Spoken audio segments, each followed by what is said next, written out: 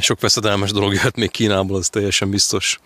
Sok veszedelmes és haszontalan dolog, amely csak is azért hasznos számunkra, mert elvesztettük a kapcsolatunkat Istennel. Ez az igazság. Amit a világban használunk jelen pillanatban, amint mondtad, azoknak a 99%-a, majdnem azt lehet mondani, az Kínából jön. Gazdaságilag Kína már most jelen pillanatban uralja a világot, egyértelműen. Még ha ez így nincs is kimondva.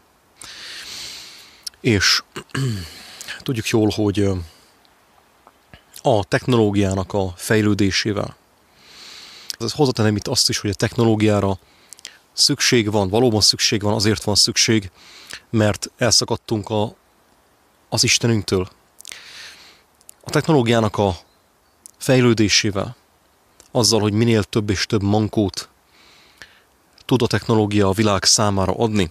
Hát azért van óriási szükségünk a technológiára, mert nincs Istenünk. Tehát ezért, ha nincsen Istenünk, aki megadja nekünk azt a tudást, azokat a képességeket, azt a kapcsolatot, azt az egészséget, azt a boldogságot, amire nekünk szükségünk van, akkor egyértelmű, hogy hirtelen óriási szükségünk lesz a technológiára. Tehát ahogy mondod, tehát mivel elbuktunk, Istentől eltávolodtunk tőle, ugye beköltöztünk a városba, hozzátapadtunk az aszfalthoz, a betonhoz, és a vashoz, a fémhez, ugye ezért egyre nagyobb szükségünk is van ezekre a mankókra. Persze a valóság az, hogy ha meghoznánk a döntést, hogy elkezdünk visszafele menni, és nem csak azt értem, hogy visszafele a természet felé, hanem visszafele az igazságnak a megteremtője felé, Isten felé, akkor nem lenne szükségünk mindezekre. De mivel az emberiség ugye a másik irányba megy, ezért egyre és egyre nagyobb szüksége van ezekre a technológiai vívmányokra, amiknek természetesen a velejárója az is, hogy a technológia, és akik a technológiát létrehozzák, pontosabban alakítják, azok egyre nagyobb és nagyobb teret nyernek az életünkben, egyre nagyobb és nagyobb kontrollra tesznek szert az emberek életében. És ez történik tulajdonképpen jelen pillanatban a világban, Kína tekintetében, hogy mivel egyre több és egyre nagyobb technológiai előnnyel, fölénnyel jár Kína, egyre jobban ki tudja elégíteni azt a hiányt, ami az emberek szívében van, a hazugságokkal, mert a technológia hazugság, ugye. Ezekkel a hazugságokkal ki tudja elégíteni az emberek szívében fölépő hiányt, Isten hiányt. Ezért minél jobban ezt meg tudja tenni, annál nagyobb kontrollja van az emberek fölött. És ennek a kontrollnak a része is az a rendszer, amiről a mai videóban is fogunk beszélni, amely nem más, mint a kínai szociális kreditrendszer.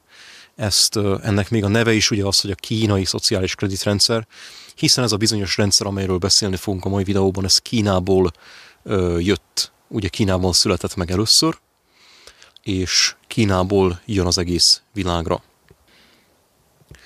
A szociális kreditrendszer az nem más, mint egy olyan társadalmi pontozási rendszer, amely nagyjából úgy működik, hogy minden egyes cselekedetet, amit egy ember végrehajt az élete során, azt egy bizonyos technológiai rendszer nyomon követi.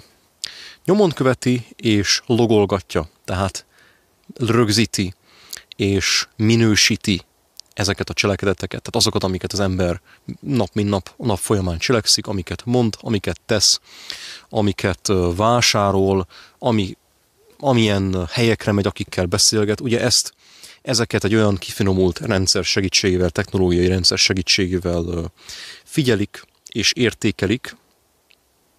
Pontosabban figyeli és értékeli egy ilyen mesterszámítógép, amely utána aztán ezek alapján, az értékek alapján, ezek alapján a kalkulációk alapján bizonyos pontokat oszt ki az embereknek, a társadalomban lévő embereknek, aminek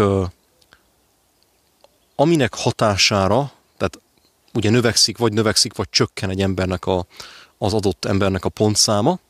Ugye minden emberről van egy ilyen profil készítve, olyan hasonló, mint a Facebook profil, csak ez egy ilyen összevont profil, ugye minden egyes dolog az ember életével kapcsolatban oda van erre a profilra fölnyomva.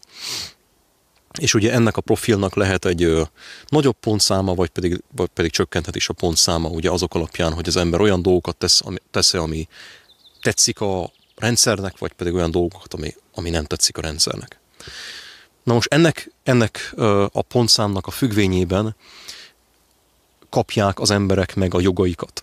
Tehát azok az emberek, akiknek magas a pontszáma, akik ugye úgy cselekszenek, ahogy a számítógépnek azt tetszik, azok az emberek ugye több jogot kapnak, több, úgymond nem csak jogokat, hanem kiváltságokat is kapnak a rendszertől, és azok az emberek, akiknek ugye csökken a pontszáma, mert ugye a cselekedeteik alapján, ami nem tetszik a rendszernek, a számítógépnek, lecsökkentette a pontszámát, ugye azoktól az emberektől megvonják akár az alapvető jogokat, és ilyen jogokat, mint például a szabad mozgásnak a joga.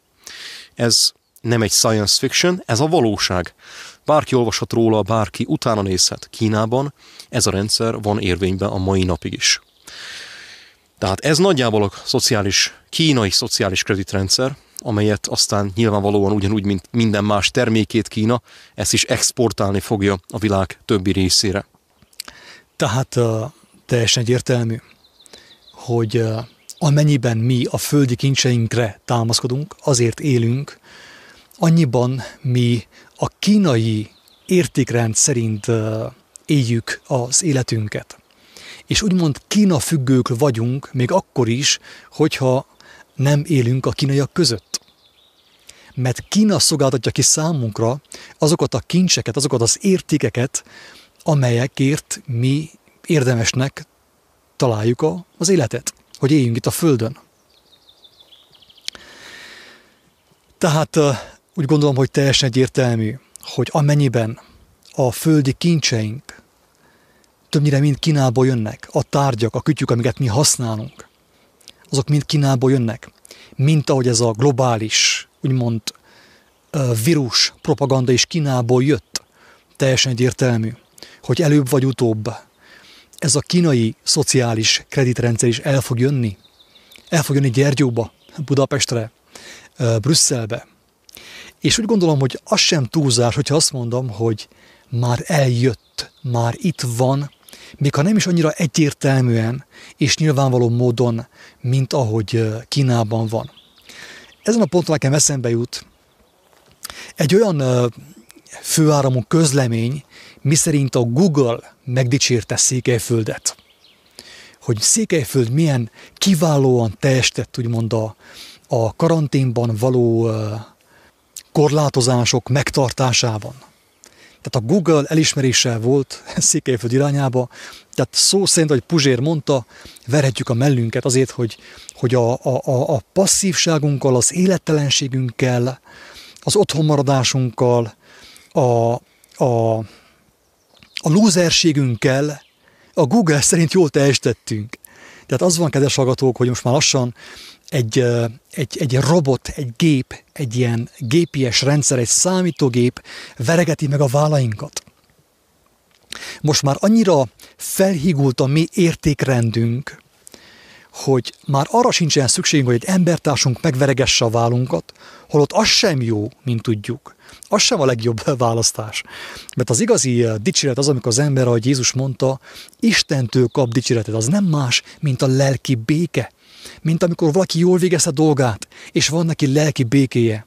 Nyugodtan fekszik le este az ágyába, mert tudja, hogy amit ő cselekedett egész nap, az tiszta volt, igazságos volt, Istennek megfelelő. Volt lelki békéje. Ezt váltotta fel az ivó cimborák dicsérete, drága barátaim. De most, hogy el vagyunk egymástól szakítva, ugye, meg karanténban vagyunk, és meg is voltunk dicsérve, hogy nagyon jól teljesítettünk, elhittük a hazugságot, otthon maradtunk, maszkot tettünk, kézállásban jártunk, oltást önként kértük magunknak. Most már ugye ott vagyunk, ott tartunk, hogy maga a gép dicsér meg bennünket, nem is az ember. Érthető? Tehát a kínai szociális kreditrendszer már itt van, bejött hozzánk is, nem annyira nyilvánvaló még, mint Kínában, de már létezik. És hát meghallgatom, hogy Gábornak még milyen hozzáfűzni valója van a témához, mert egy kedves barátom által kaptam egy nagyon kemény inspirációt és egy szembesítést arra vonatkozóan, hogy ez a kínai szociális kreditrendszer valójában mit jelent az igazság szemszögéből nézve, az igazság szempontjából nézve. Igen, itt én még azt szeretném hozzáfűzni a kedves hallgatók számára, akik nem ilyen technológiai beállítottságúak, mert azért figyelembe kell vennünk, hogy a legtöbben nem azok, nem vagyunk azok, ugye. Tehát hozzá szeretném tenni ezeknek a hallgatóknak a számára, hogy ezeket a szavakat, hogy a gép irányít, ezeket mindenkinek tessék ezt szó szerint venni, mert ez így működik. Tehát jelen pillanatban Kínában ezt a fajta rendszert nem emberek irányítják, hanem egy óriási nagy szuper számítógép, amely ráadásul ilyen internetes felhő hálózatokon keresztül hozzá van csatolva minden egyes készülékhez, amit használnak az országban, legyen az önvezető autótól kezdve a térfigyelőkamerán át az okostelefonig, minden. És ezeket az adatokat ugye az internetről keresztül megkapva feldolgozza, és kiállít ugye ilyen pontokat. Tehát itt olyan technológiákról beszélünk, amik science fiction voltak még egy évvel ezelőtt is. Tehát kvantum számítógépekről, egyebekről. Olyan dolgokról, amelyeket a mi elménk el sem nagyon tud képzelni. Tehát ennyire nagyjá nőtte ki magát, úgymond a sátán, ha lehet így fogalmazni, hogy ez a mi világunk, ez történik jelen pillanatban. Tehát ha valakinek itt kételjei vannak, és azt gondolja, hogy ez tényleg science fiction, annak elmondom, hogy nem az. Ezek nem science fiction regényből olvasott dolgok. Ez a mi valóságunk, a te valóságod jelen pillanatban. És az, hogy ez a valóság fog-e érvényesülni, vagy pedig az a valóság, amely valódi életet tud nekünk adni, valódi megoldást tud nekünk nyújtani, amely nem más, mint Istennek az ismerete, az csak is te rajtad múlik, csak is mi rajtunk múlik. Azért tesszük ezeket közé itt az interneten keresztül, technológiai eszközök segítségével ráadásul, mert tudjuk, hogy mindenki az interneten és a technológián lóg. Ezért muszáj, hogy ott is legyenek hangok, akik elmondják az igazságot. De nem azért mondjuk ezeket el, hogy rajta maradjatok a technológián, az interneten, a Facebookon, a Googlen és társain, hanem azért, hogy mindenki megélje az igazságnak a felfedezését és annak örömét. Ezért tesszük ezeket közzé. Egy kedves barátom hívta fel a figyelmemet arra az egyszerű tényre. Addig, megmondom őszintén, nem is igazán foglalkoztam ezzel a kínai szociális kreditrendszerrel, hitelrendszerrel, ugye értékrendszerrel, mert tulajdonképpen kreditrendszer hitelt ad nekünk, értéket ad nekünk tehát ugye pontszámokat ad, kiértékel bennünket az a rendszer. Tehát maga a gép, ahogy Gábor is mondta, egy ilyen központi számítógép, vagy központi számítógépek, szoftverek által az ember ki van értékelve. És egy kedves barátom felhívta a figyelmemet, hogy figyelj meg, hogy valójában ez miről szól. Hogy ez maga az Antikrisztus, mert Krisztus mit mond? Krisztus azt mondta, hogy gyűjtsetek kincseket magatoknak a mennyben, ahol sem a rozsda, sem a moly meg nem emészti. Tehát, hogyha ezt átkonvertáljuk, átfogalmazzuk a mai nyelvezetre, az aktuális beszélgetésnek a nyelvezetére, akkor ezt úgy is fogalmazhatjuk, hogy gyűjtsetek magatoknak krediteket a mennyben, Isten országában, mert Jézus egyértelműen elmondta, hogy az ő országa, az ő királysága nem e világból való. Tehát mennyire érdekes, hogyha az ember nem vágyik az igazi érték megismerésére és megszerzésére, akkor a segítségére siet a gép, a technika, a mesterséges intelligencia, és ad neki értéket, egy új rendet, egy új világrendet, szó szerint, drága barátaim. Ezt ki kell mondani. Tehát emlékeztek, hogy hányszor elmondtuk már mostanig is, hogy azért olvassuk fel az evangéliumot nyilvánosan, azért beszélünk róla, mert Jézusnak a szavai most is aktuálisak, sőt, most a végidőkben, aki nem látja, hogy ezek a végidők, majd előbb-utóbb meg fogja látni. De az ő szavai most a végidőkben még aktuálisabbak, mint valaha. Érthető?